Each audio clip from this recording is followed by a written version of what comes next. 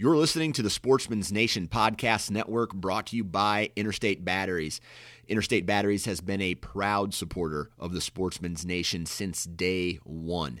So, if you need batteries for your truck, batteries for your trail cameras, TV remote controls, flashlights, you name it, Interstate Batteries has what you need. They have thousands of retail locations all over the United States. So stop in, talk to a battery specialist, or for more information, visit interstatebatteries.com.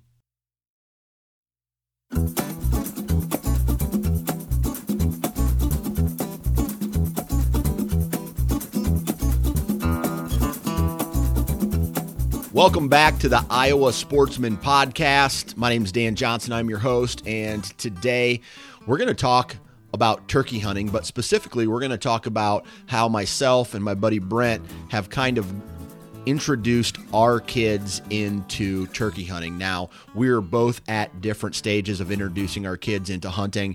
I am just getting started, and my buddy Brent, he's been doing it now for a couple years, and that's what the main topic is today. We also talk about our first turkey hunting experience, which was funny because my first year, I went with my uncles to this makeshift hunting cabin, and then the next year, I invited Brent up, and this was back in 2002. So in 2002, my buddy Brent and I, still young pups back then, that was 18 years ago, and it was an experience that we always talk about, and that's what it's all about. It's about having fun experiences, and now we're trying to share those experiences with our kids. And honestly, Brent is 1 year younger than me, but his kids are older than mine. So I'm actually talking to Brent in this episode, basically getting advice on how I should introduce my kids into hunting. We talk about the good things that really worked, and then we talk about the whole don't pressure your kids scenarios, right? We don't want to blow them out or burn them out before they even get started. So we talk about that, and it's a really good episode. I enjoy catching up with people, especially when I have a history with them like I do with Brent. Man, we went to the same high school down in Mount Pleasant, and it's always good catching up with an old friend. So other than that, right? And before we get into the podcast, I have to remind all of you that if you're looking for some really good content, please go out and subscribe to the Iowa Sportsman magazine. Tons of great content about hunting and fishing, just to name a few, right? There's a whole bunch of other great information and great content coming out of the magazine. There's a ton of content coming out of their website as well. Lots of blog articles there, hunting and fishing related. And then you got the Iowa Sportsman podcast, and that, my friends, is what we're recording today. And with all that said, you can go to iTunes or wherever you download your podcasts and subscribe to the Iowa Sportsman and leave a review. Let us know what you think, and if there's any topics that you want to cover, go to the Iowa Sportsman Facebook page and let us know. So without further ado, here's my buddy Brent Rich as we talk about kids and turkey hunting. All right, on the phone with me now, longtime friend, Mr. Brent Rich. What's up, man? Not much, man. How are you? I'm good. I tell you what, I always used to say turkey hunting was easy, right? I think, was it my first turkey hunt and your first turkey hunts?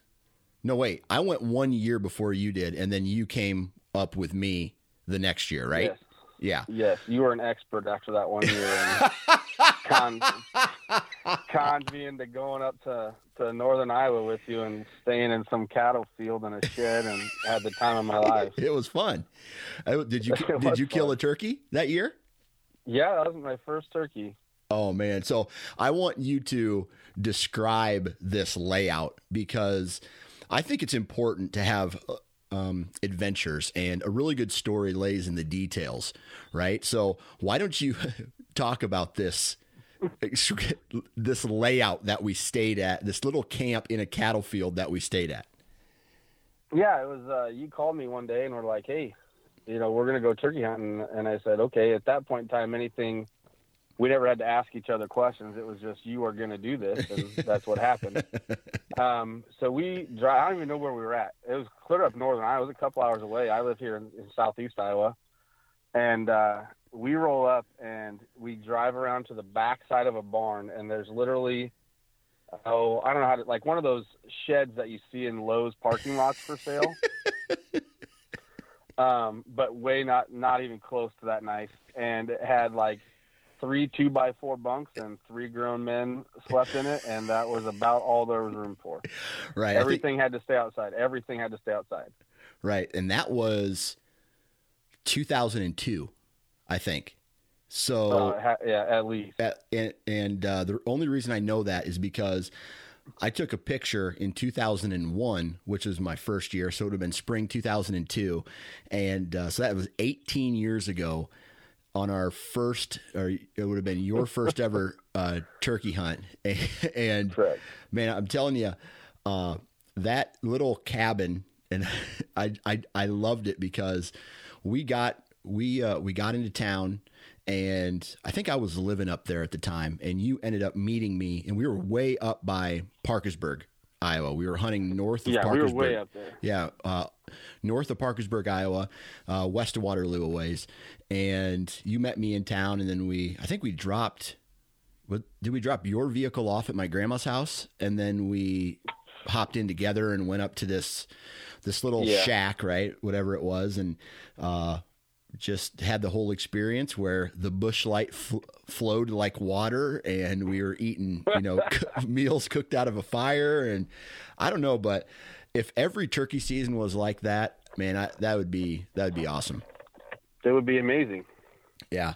And by the way, my uncle has the stinkiest feet in the entire planet. And so like we literally, one of two things had to happen. One, you had to drink enough beer in order for you to fall asleep. You know what I mean? Or we were sleeping with the door of that shack wide open. Well, I don't even know if there was a door, Dan. Well, I don't think there was a door. I mean, to be honest with you, I don't know. I don't remember. I know there was a very small black and white TV in there. So I think there was a small door, and it could have been like an old door off someone's front porch, like a screen door. Yeah. Yeah. So, but anyway, who knows? But that was, so that is the introduction into how me and Brent got into turkey hunting, and it was run and gun hunting on public land up in northern Iowa for those first 2 years. And then after that, I think did you come back the next year, or did we do something different the following years? I think we stayed, that next year we hunted down here. That's right. Down in southeast Iowa. That's right. You're right. And just kind of ran all over public ground, and, family, friends, old buddies from high school's dads had some farms, and yeah. So we did that piece. Yeah. So let me ask you this question. What have you learned since 2000 about turkey hunting since 2002? Oh, that no matter what you know or what you think you know or thought you knew, it doesn't matter. I've since 2002, I don't know, I've probably killed 30 or 40 birds. Never really had an issue. And then 2020 comes around, and it's a whole new ballgame. So I'm back to square one, just literally buying every call at Walmart that you could find, and just try, 2 pieces of grass together and some sticks, and just throwing the whole kit and caboodle at them. You know what I mean? That's funny. Yeah. I tell you what, I went on a streak there for a while where I think, and I talked about this on another podcast, where I would literally walk into the woods the first day I hunted, find a gobble, go set up, shoot him. I mean, just like that for probably 8 years straight, 8 or 9 years in a row. And I did it with a bow. Yeah. I mean, no blind, just did it. Yeah. Like, you know what I mean? And not so much anymore. No, and then something happened because, I mean, every once in a while I'll get lucky and that happens again, but I don't know if it's like the turkey numbers are down, and we'll talk about that in a little bit, but it's just, it's not as easy as it was, I don't think. And I don't think my strategy necessarily changed or what I'm actually doing or the equipment. it's something happened in the last 5 years, and it makes me look like a dumb turkey. Like I'm dumb. I'm dumber than a turkey. Yes, 100%. So just like running and gunning on public ground, or really anywhere that any person who would let us turkey hunt, is kind of what we did, and we'd hop in the woods and chase them and stuff. But I want to talk. That's what we still do. Yeah, in a way, yeah. Not much has changed. However, and I want to talk about kids here because Okay. our strategy, my strategy, had to change this year. Because so first off, with this whole coronavirus thing, I wasn't able to do my annual turkey camp down at my parents' place down, where you live. And Yep. so I bought a bow tag. And the reason I bought this archery tag is so I could hunt more days throughout the entire turkey season this year and not be limited to one shotgun season. So, and at the same time, I brought my kids with me the first 2 days. And that right there is like bow hunting for turkey and bringing your kids with you. It's not a good equation. No. Fun, but not a successful equation very often. No. So what I did was I said to myself, I have the highest intentions. And then once I got into the actual blind with my daughter, which she was a champ, right? On day one, she's like, I said, hey, I'm going to go hunting and then I'm going to come back and get you. And then we can go out again. And she's like, no, Dad, if you're going to go in the morning, then you're going to take me with you. So she got up at 4:30 in the morning. She's 7 years old this year. And she was all gun ho about it. I mean, she came into the bedroom at 3 a.m. and she's like, Dad, is it time to go yet? Is it time to go? And I said, no, not yet, sweetheart. And then I couldn't get back to sleep. So of course. Yeah. So we got up and we started getting ready. And then it was one of those mornings where just by the sunrise, it's going to be a good morning as far as gobbles are concerned, at least from the roost. And I get we get there, we're walking out to the blind, and there's another truck that pulls in behind us. And I'm like, oh, great. Here we go. There's going to be another person here that is going to claim this spot or whatever. And I already had a blind up, so I turned around and went back to their truck, and I kind of said, hey, how are you? And they're like, oh, yeah, hey, who are you? And introduced myself. And then they had the same permission. And I said, well, I got my little one with me. I got a blind. And they're like, oh, no problem at all. We're going to just circle back to the front of the farm. You guys stay here if you got a blind up. I'm like, yeah, cool. So awesome. Yeah. So that guy did me a solid. And I think the only reason he did is because he saw I had my daughter with me, which was a bonus. But so, and as you know, right, going to the turkey blind or going hunting period with kids equals about 15 or 20 more pounds of gear that you have to take out into the timber with you. And most of it is snacks and blankets, right? Easily. Yeah, easily. So I get to the blind and she is moving and shaking and she wants to call and she's looking around, and thank God I had a blind because it wouldn't have worked out if we were just kind of sitting up against a tree. Right. And then we started hearing gobbles and calling and stuff. And it was a little chilly, but I put her in her snow pants and a heavy winter coat, and she was fine. And then, she starts getting tired, and then, I had like 8 snacks packed, and then it was like the first hour and a half, all the snacks were gone, and she was ready to go. What was your go-to snack for her? Oh, let's see. The go-to snacks, man. We had like a prepackaged cinnamon roll. We had like goldfish crackers. We had a granola bar. We had an apple. We had some like gummies, like gummy bear type things, and then some a thing of Oreos. So she just sat there chewing up. And then when those were gone, she's like, Dad, can I call? And it's like, yeah, I guess you can call. And so at that point I knew that it wasn't about me anymore. You know what I mean? And yes, I do. And it's just, okay, it is time to just go have fun. And it's not about killing the turkey. And so we listened to him gobble, and I'm not joking, Brent. As soon as I got out of the blind, here comes a time. He wasn't in full strut, but he pops out of the woods and he's walking right towards our decoy. And, oh, no. And my daughter's wearing this bright blue coat, and his head just goes whoop. and he's like, later, dudes. Mm-hmm. So that, that was my first hunting experience with my kids. What was your first turkey hunting experience with your boys? Or did you start with turkey, or did you start with something else? Yes, we started with turkey. Just really by chance, out of progression. My oldest son is now 12.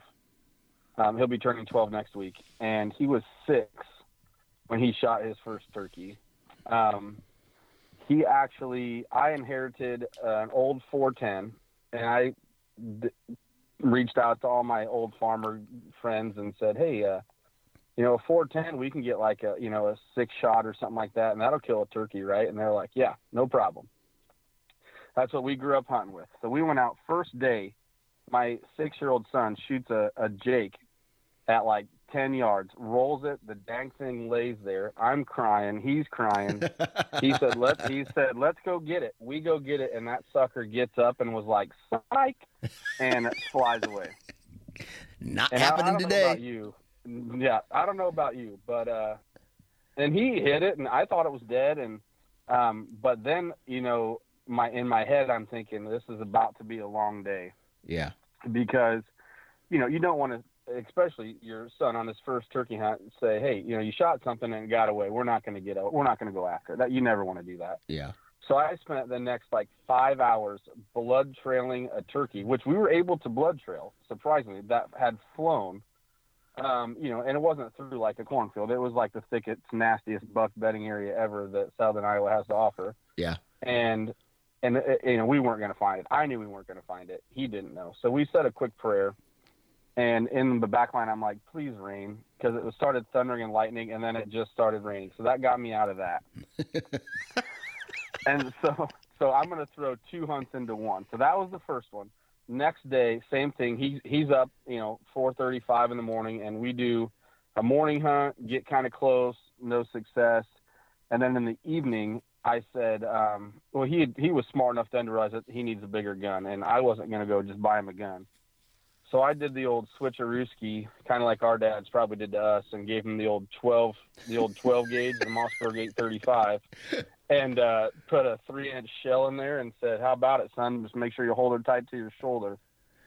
And he's always been big on face paint. I don't know if he saw it on a TV show or something on the Outdoors Network or something, and good thing for that face paint, because we called in a big old Tom, and he slobbered that sucker at like 20 yards, blacked his eye with the 12 gauge, didn't cry, was so excited. We came home, and I said, hey, we're going to leave that face paint on overnight. When you kill your first big turkey, you got to keep on overnight. And he believed me. And then because I knew the next morning I was going turkey hunting by myself. And his mom would then see his black eye, and then I could play the So the only reason you left the face paint on him was not because of this some dumbass tradition that you made. It was so the mom would not see his black eye. Yes. Yep. And then I could get away with it the whole day, the next day, Dan, because of course where I hunt, there's no cell phone reception. Right. You gotta believe that. Right. Not even when you go to the gas station for your tenderloin. No. Nope. And so that's been, and he killed his first turkey at 6, and then he's one of those kids that it's been easy to get him into hunting. I never really had to try. Hunting to me is a lifestyle. It's something I embrace. I do something for hunting to better myself every day, whether that's work on equipment, shoot my bow. We live out in the country now, shoot guns all the time, just whatever. Right. And he just was always on my coattail. Yeah. Slinging arrows. And so he's got a a Matthews Mission Craze bow that he shoots, and my younger one shoots a Matthews now. He's going to be 10 next month, so here in May. So it was easy as far as getting them to hunting. They just always did it. Yeah. And then, doing whitetail work in the summer times and whatnot, or prepping blinds for turkey season, getting them out. They just go play in the creek and do what kids do, and you just got to be okay with it, Yeah. Yeah. So this, did you, other than just have him tag along with you, did you do anything extra or go out of your way to do anything to get him excited about it? No, not really. I just think that he saw at a young age that was a passion of mine. And at that age, 4, 5, 6, every kid's dream is to be their dad. And he just followed suit. And my younger one, he's coming along. He's not as eager. He went on his first hunt with me and his brother this year at 9. So my youngest son, Jaron, he doesn't like guns, doesn't like loud noises or anything. He'll shoot the crap out of his bow all summer long, but it's two different kids, two different things. And I have to learn not to force that. Yeah. And, my wife is sure to remind me of that, because sometimes, it gets frustrating. Like, hey bud, how come you don't want to come out? You know what I mean? And just doesn't want to do it. But now his willingness to do more and more every year is growing, and that's what it's about for me. And eventually he'll be ready to go. So with your oldest boy, it was easy. He wanted to do it, right? So yes, I never had to ask. You never had to ask, right? Now your youngest, it sounds like he's a little bit more hesitant. What did you do, or maybe not do? It sounds like he needed a little bit more time. Yes, I didn't force the issue. Our relationship is great. My youngest and all my kids and I relationship is great. But you don't want to ruin that first and foremost. So your frustrations and everything, you just kind of got to bite the bullet. And if he doesn't want to go, he doesn't want to go. If it's too cold, don't force it when it's cold. Wait for a better day. It's not about killing a bird. It's about getting your kids in the outdoors and sharing in God's creation and just having fun and building memories. That's what it's about. And as soon as you make that switch to harvesting a bird or a deer, that it's a must, then it's over with. You know what I mean? Yeah. You've already lost that battle. But I think on the other side, and correct me if I'm wrong here, because your oldest is really gung-ho about it, you can probably put pressure on him in other ways. And what I mean by that is like maybe making him tough it out a little bit, or, like he's already into it, but making him do things that are uncomfortable, which may result in now having more encounters with a deer or a turkey, or, you know what I mean? Yes. Putting him in that hardcore situation. I did for my oldest, after a couple years, like I said, he's 12, he's got a couple birds under his belt, and, I don't know, he's probably shot 15 or 20 deer already in his life. Shot a nice 140 class buck, that's hanging on his wall right now. And, it didn't take long, a couple years, him coming out with me, checking trail cameras, putting mineral sights out, just all of the above that comes with being an outdoorsman in Iowa and hunting.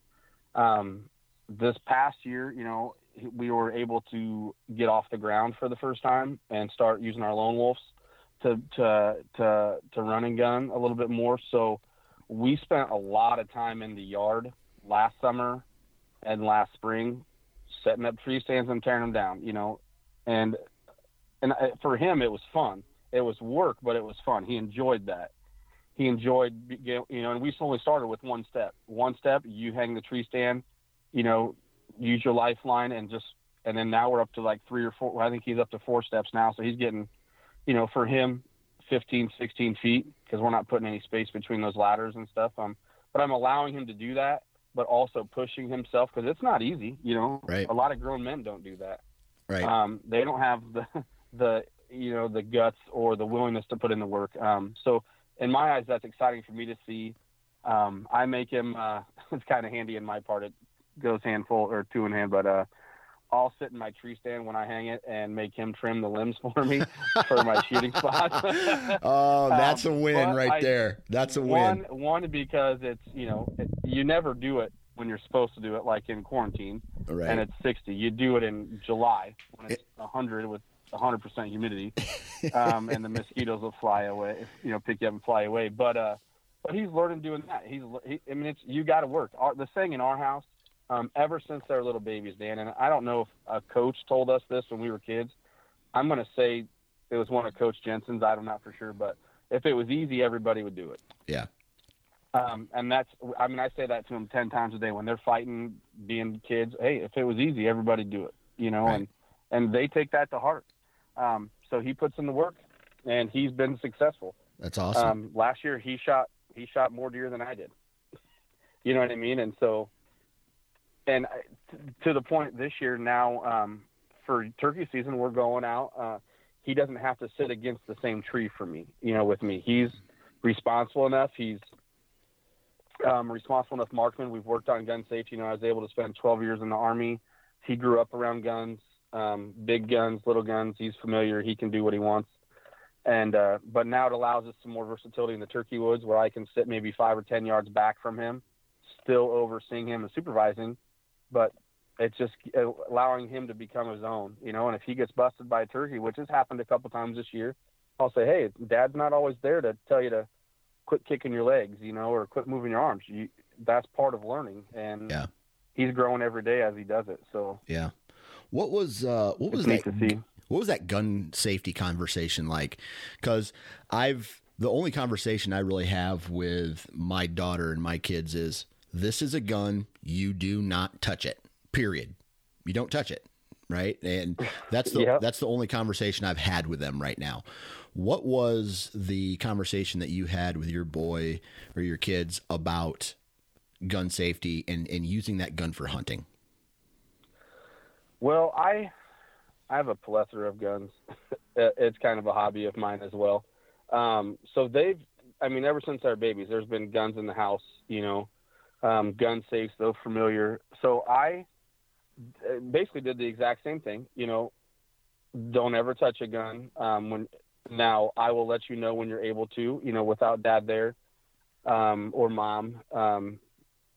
And then whenever I was handling a weapon, whether moving them from, the back of the truck out of the shotgun holder to the gun safe or inside to do some maintenance on them, I would show them how to clear a weapon, how to make sure it's safe, what the safety to it.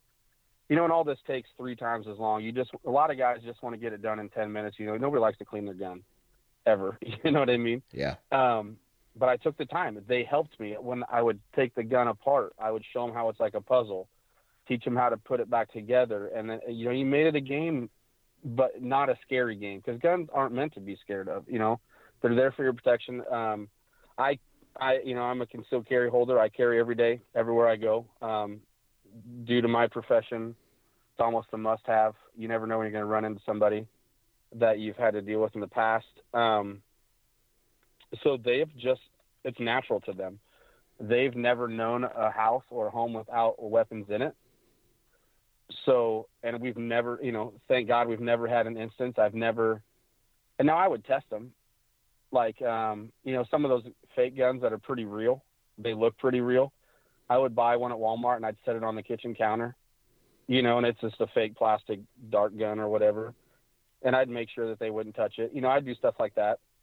And if they did, which I don't think they ever did, I was prepared to scare the crap out of them when they did it or whatever, but we shoot a lot. We shoot, especially now we were able to move out in the country. We shoot a couple times a week. So my ammo bill is getting high, but it's nothing for them to now at 12. As long as I'm outside in the garage and he asks, my oldest can get the 22, little Ruger 22, put with a 10-round clip, and he'll just go out in the back and shoot birds and stuff. And I'm overseeing him, but I'm not on his hip, and it's kind of like a rite of passage in my eyes. He's proven year after year. And we started with those Red Ryder BB guns. It's about, if you don't have one of those for your kids, Dan, you need to get one. Both my boys have them. They're like $20 at Walmart. and they have a thumb safety just like your shotguns do, just like my ARs do. And so they see the similarities between that. So when I'm out shooting my AR, they might have the Red Riders, they're putting their earplugs in and their safety goggles on, and we're doing the same thing, the same movements, same imitations, and it just helps them take that next step to being able to hold a shotgun, to be able to get out in the woods. Yeah. Yeah, absolutely, man. So what about now getting your kids in the woods, and like, what was that education process for you like, where it was, because I'm just starting this, right? I'm just starting the, okay, if you want to see an animal, you have to be quiet and you have to sit still, which we both know is very hard for kids, at certain ages. So what was that conversation like with your kids? I just told them. I mean, we spend a lot of time, which I know you do as well, driving around in the summertime, gravel road, and just looking for, it's for kids to see big deer, in the evenings on a bean field is perfect. You don't got to do anything special. Get them in the car and drive around anywhere in some farms in Iowa. And we started with that. That was kind of my test. Like, so before we would leave, I would say, now, when we see a deer, we can't yell, you can still whisper and talk quietly. We're all in the same car together. And I'd have the windows down, and, we have a couple pairs of Vortex and stuff like that. So the kids would go back and forth sharing them. And we started with that. So they would get used to not moving, and then the deer would run away, and they'd be like, why'd they run away? And I said, what did you do to make them run away? And they'd be like, oh, well, I was jumping out the window and screaming, at the radio or something. Well, that's probably why they ran away.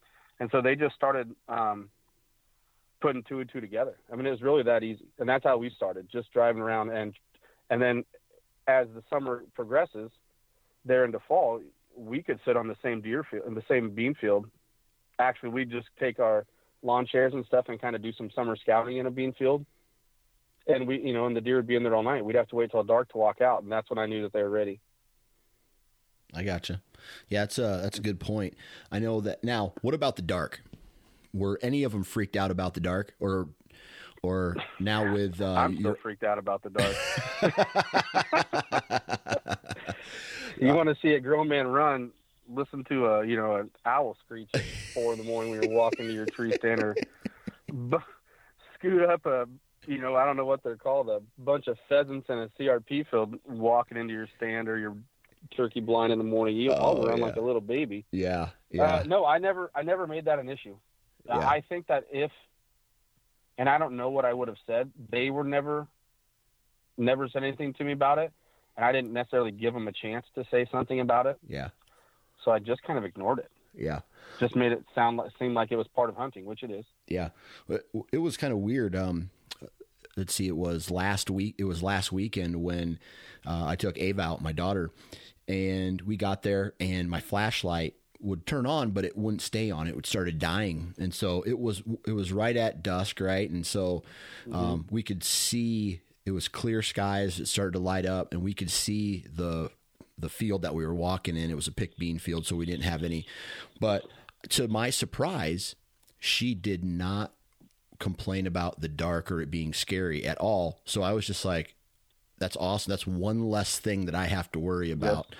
Now, what about your oldest boy is he to the age now where he's sitting in a different tree stand from you? Yes.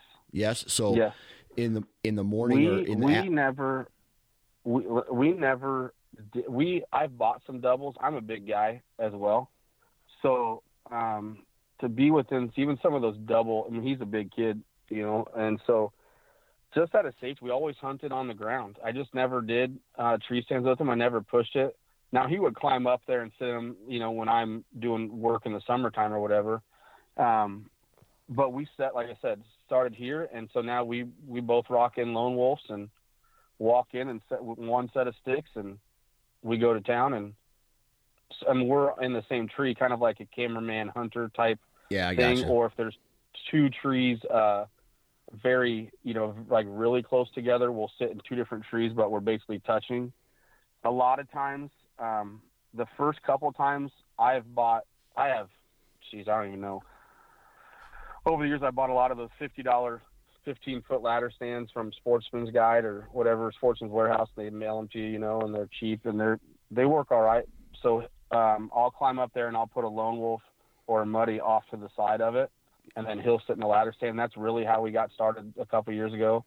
And doing that in the yard, just watching him and teaching him the safety of climbing the ladders and using the lifelines and clipping in. And, the first thing you do is not to worry about getting your bow up. It's to lock in, and, safety's number one. And so that's how we did it. So yeah, we're sitting in, he's mature enough to sit, he sits in a separate tree stand than I do. And we go to town. So how long do you think it's going to be until you think he's ready to the point where maybe you drop him off at a stand, he climbs up, hooks in, and then you go somewhere else and hunt? We could do that now. Yeah. And, I don't know the legalities of that in the state of Iowa. I actually think because he's on a youth tag, he'd have to be 17 to be like truly unsupervised. I have to read up in the rule books on that. He's never mentioned doing that, and that's kind of why we haven't. Yeah. But he could do it. He could do it now as long as the stand was set up, and we've been hunting the same properties for 15, 20 years. Well, I have. And even then, before then, we were deer hunting them in high school and stuff. He knows them just as well as I do. If I'm out there, one of the boys or both of the boys is with me, and they're running around. They probably know some of those creek beds and stuff better than I do. And so he could 100% do that now. Gotcha. And he'd probably be successful because he doesn't have, aspirin. Of course, he wants to shoot a bigger deer than I do, which he probably will here soon. but the first 130 that comes within 15 yards of him and his Matthews is a dead deer. So he could rattle in something like that, especially during the rut. Yeah. He did an all-day sit with me. He did an all-day sit with me last year. What was that 13 hours.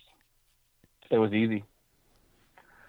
It was almost better for me because I had somebody to talk to, not myself, and my nose wasn't buried in my phone. Yeah.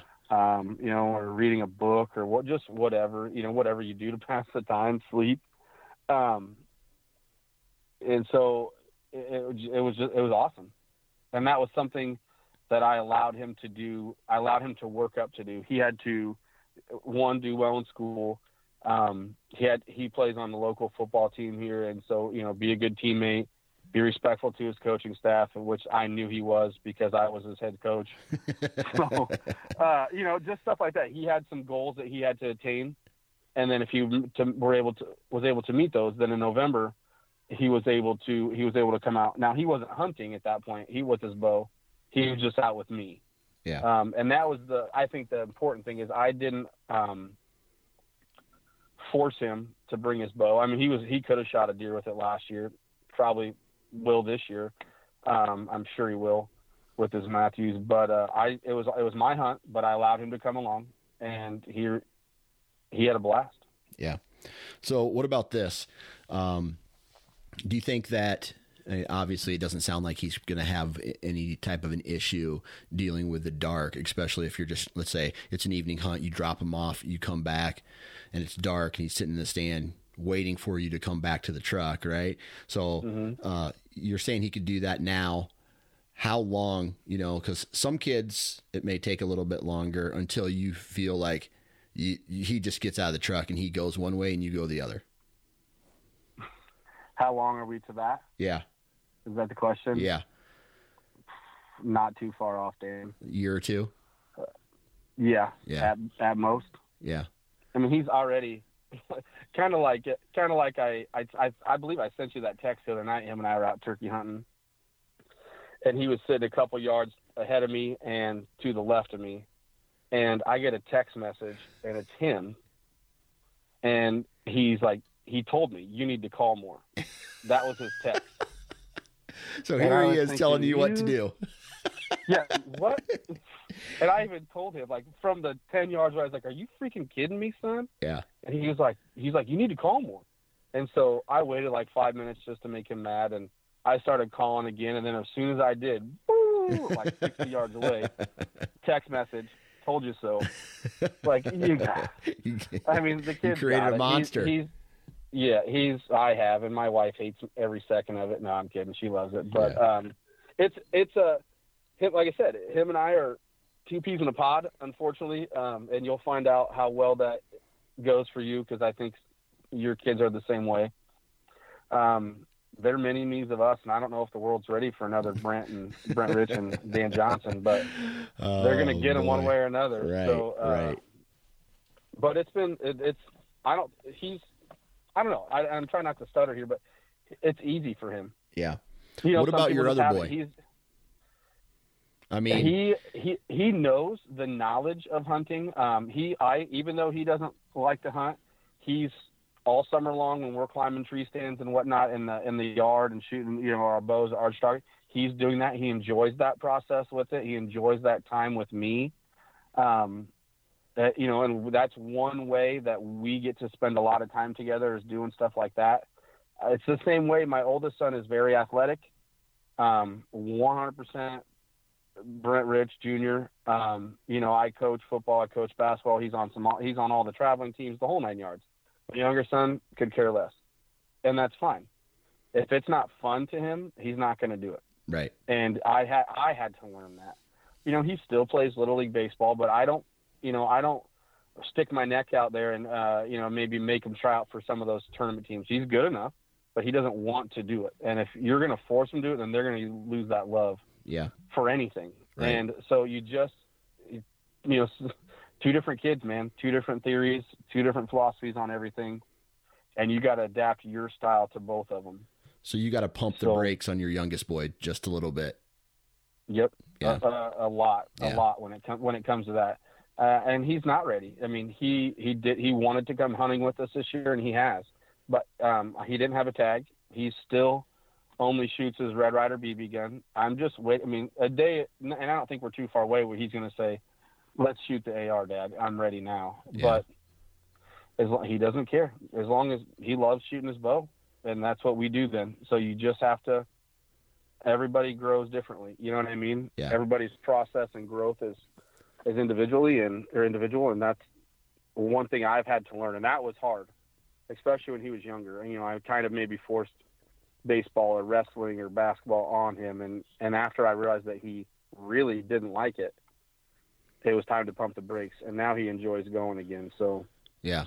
Well, the good thing is that you recognize that, because there are a lot of dads out there, and hell, even moms, regardless of hunting, whatever their passion is, it's almost like it has to be their passion too, right? So yes. There are a lot of people out there that pressure their kids into doing stuff that they don't want to do, and then it ends up burning them out, and they don't ever want to do it again. And I honestly think hunting and fishing is one of those things.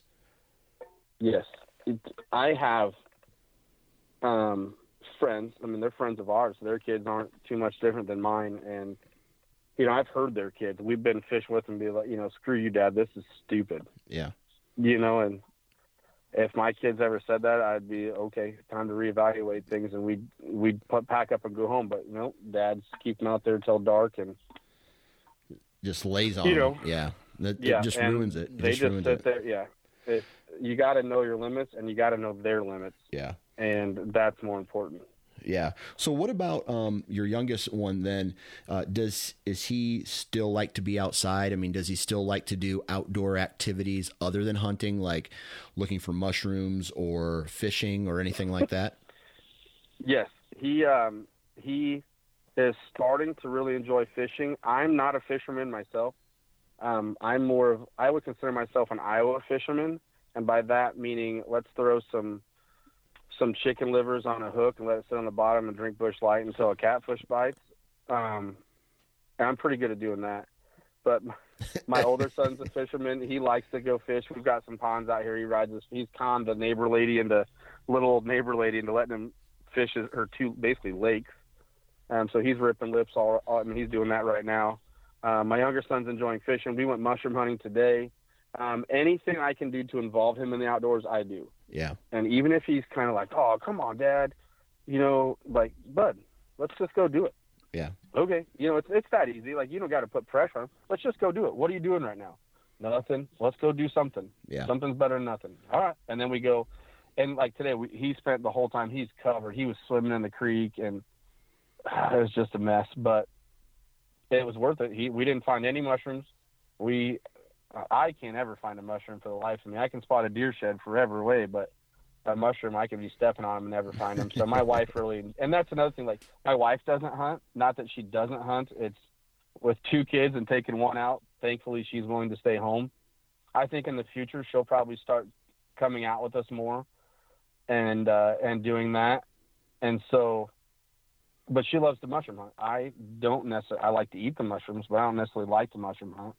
But so we go out mushroom hunting when she wants to go mushroom hunting. You know, it's a balance, just like anything else in a marriage and with your kids. And as long as we're doing it as a family, it's fine with me. Yeah. Yeah. That's a good point, man. So what, I mean, as a father of, you got a couple boys, one's just really gung-ho about it. The other one looks like he's not quite gung-ho about it, but there's hope that someday he'll be there. He'll be there. Yeah. So, I mean, is this something that you feel is just going to be part of your life now forever? Yes. Yeah. That's cool, yes. man. My oldest son, Jameson, or goes by J-Dub, he already, his career choice is he wants to be a game warden. That's what he wants to do. That's awesome. He'll kind of he likes to kick butt, take names, and protect animals. So, that kind of makes me really happy. And he got turned on to that by watching, I don't know, those stupid shows on whatever TV channel it is, the Game Wardens or right. something. And he got to see all the stuff. And so he's helped out a little bit he likes the Henry County Conservation Department here in down around Mount Pleasant, Oakland Mills area. They have a great job. They have some really great officers there. And so he loves it. They're involved in the school system. So, I mean, it's just amazing what they do. So that's what he wants to do. That's awesome. So that would be good for him. But then he also wants to he said, he wants to play for the Kansas City Chiefs as well and the Royals. So either one, I'm kind of hoping for the Chiefs and the Royals so he could buy us more hunting ground. But hey, but a conservation officer has its perks too, right? It does. Yeah, he would say, he'd be like, yeah, they'll give you a boat, a truck, a snowmobile, everything. Like, perfect, man. That's all you need. That's funny. That's awesome. So I want to kind of end this podcast real quick about how your season is going thus far. I haven't been out as much as I usually do, but I'm just going to really quick kind of share. I wish I had more details to share about my turkey hunting this year, but it's very simple. They gobble when they're in the trees, they fly down, and they're quiet, and they're done. And maybe it's just the days that I've been out this year, and that's just what it's been like. I hunt about an hour and a half north of you, and yes. I mean, it's pretty much the same type of terrain. But what have you noticed down there this year? We're kind of in the same boat. Youth season. So if I remember correctly, that was Easter weekend. Opened up on Good Friday, which would be April 10th. We went out Friday, Saturday, Sunday. Same thing. I mean, gobblers for days in the morning on the roost. Fly down, nothing. We had luck all 3 of those days. So Friday, Saturday, Sunday, striking a bird up about the 9:30 or 10 o'clock in the morning time frame. But if they were with hens, they were non-existent. They were so gobbling, but they weren't even coming. They wanted you to go to them. And so, and you've been to my farms, killer setups, never had a problem killing birds there in the past, but never say never. And so the same thing happened. So then we had that big snowstorm, which would have been like a week and a half or so ago. I went out in that because I figured this might be a once in a lifetime opportunity to kill a bird in the snow, especially that much snow. And I didn't hear a gobble. I didn't hear a gobble for 3 days. On the 3rd day in the evening, and those are the 3 all-day hunts. So we're talking, a lot of, and that's behind the truck, getting in the truck and driving, hitting fields, looking at field edges, public ground, everything. Nothing. The 3rd day, I heard that one gobble when I was telling you about my son sending me those text messages that I needed to call more. And then a pack of coyotes came in, and he was scared away. So I don't know. I would probably venture to say that numbers are down, and I'm not just saying that because of my lack of success this year. I just truly am not seeing the number of turkeys that I have historically in the past. I live about 15 minutes outside of Mount Pleasant to the south down in Lee County. And I spend a lot of windshield time going back and forth at prime times in the evening and prime times in the morning, because I work nights coming home from work. And there'll be a week where I don't see any turkeys from the road. And that's never happened, just in the cornfields, picking, something in the evening time or whatever, but nothing. Never thought in the world I'd go 3 days in an Iowa woods and not hear a turkey gobble. Yeah. I used to see 20, 30, 40 hens. I see 5 or 6 now. You know what I mean? Yeah. I'm still hearing gobbles in the mornings, evenings. I have not been able to roost a bird yet, which generally historically I like to try and do, especially with youth. If I know my son are going out in the morning, I will go roost a bird. I'll come up with some excuse to go to Walmart or something and go roost a bird, and and we'll set up on them in the morning, and it makes me look good and makes them feel good. So that's awesome. But but other than that, I truly think that the numbers are down this year. I don't know if the DNR is doing any studies of that, or if they have any reasons why. I'm also finding a lot of dead birds. We went mushroom hunting today, like I mentioned, and I found 4 dead turkeys. What? Yeah, I don't know. And I mean, they'd been there a while, but you know what I mean? It's just, and I've found some in the fall too. So I don't know if somebody's shooting them, or I do have a major coyote problem at where I'm at. I think all of southern Iowa has a coyote problem right now. The predators are there. I'm seeing more foxes, I'm seeing, but so I don't know. I don't know what's going on. I will say the pheasant population is looking outstanding in Iowa this year. I've seen more pheasants than I ever have.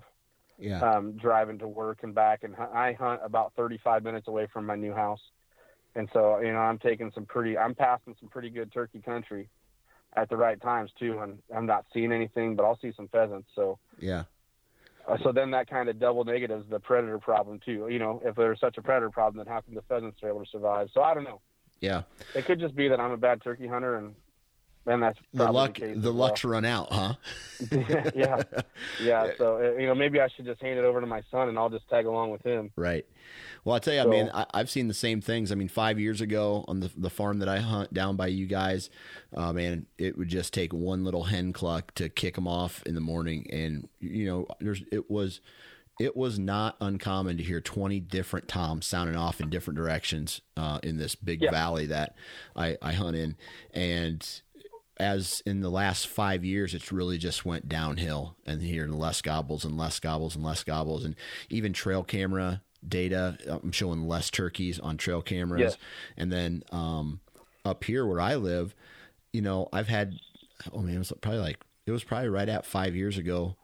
I went out and had one of the coolest mornings I've ever had as far as responding turkeys coming in and coming in and hunting, tons of gobbles, just a beautiful morning. And then in the last 4 years around here, it's just been 1 or 2 gobbles here and there, and then it's quiet when they fly down. So I would agree with you that in some way, shape, or form, the turkey numbers are down. I'm not 100% sure if it's due to predators or bad springs or horrible nest recruitment. But it's, just being outside, I can tell you, I feel like I agree with you that across, southeastern Iowa and east central Iowa, that the numbers are down.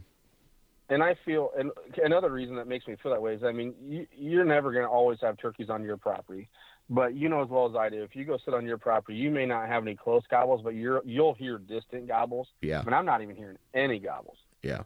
And the piece of property next to me, which you're familiar with, is 3,600 acres owned by the same guy. Yeah. It's a whitetail turkey mecca. And if I'm not hearing gobbles off him, then something's going on. Yeah. And, so I don't know I don't know. I would assume, like I said, I assume the numbers are down. Maybe there's more information. I know I talked with a a wildlife biologist a while back from the state of Iowa about turkeys, and he said that the numbers look to be down, trending down. But I also have heard, and this isn't from, I guess, a source that is credible, so to speak, I hear that turkey numbers ebb and flow. Like for 5 years they're really good, and then for 5 years they'll take a dip, and then for 5 years they're really good, and then for 5 years they'll take a dip. So more like that, as opposed to huge influxes for long periods of time and then steep drop offs. Just more of a ebb and flow type of scenario. So yeah, what's how many more days you got under the belt ahead of you as far as turkey hunting is concerned? Oh, we're gonna go strong. If there's season left and we got tags, we're trying to fill them. Yeah. We have, I still have my bow tag, and my son's got a youth tag. So I don't even know. I think the season goes to like May 15th or 17th, somewhere around there, which it's starting to get to where the temperature in the evenings is getting pretty brutal. You're 7 degrees, all right, but it pushes up those 80-degree evenings, and it's hot. Yeah. Especially if you're sitting in a blind or even just running again, and it's hot. And I don't think he'd enjoy that too much, but we'll probably just stick to mornings and when it's cool, and that's a good experience just because it's always awesome to feel the thunder, the thunder in the woods, as you like to say, when they start firing up in the mornings. It's a lot cooler, I think, and he eats it up, so that's what we'll do. Awesome. Well, I tell you what, man, I really appreciate you taking time out of your day to hop on and chat with us, and good luck to you and J-Dub and the other one when they decide to get out, and hopefully it all pays off in the long run. Well, I'm sure it will, and I'm sure we'll be sending you a text. And there you have it, ladies and gentlemen. Huge shout out to my buddy Brent for taking time out of his day to hop on the podcast and chit chat with us. Please don't forget to subscribe to the Iowa Sportsman magazine and subscribe to the Iowa Sportsman podcast, and visit the Iowa Sportsman website. All have a ton of great information, a ton of great articles, tons of great content related to Iowa and the outdoors. Thank you very much for listening, and we'll talk to you next week.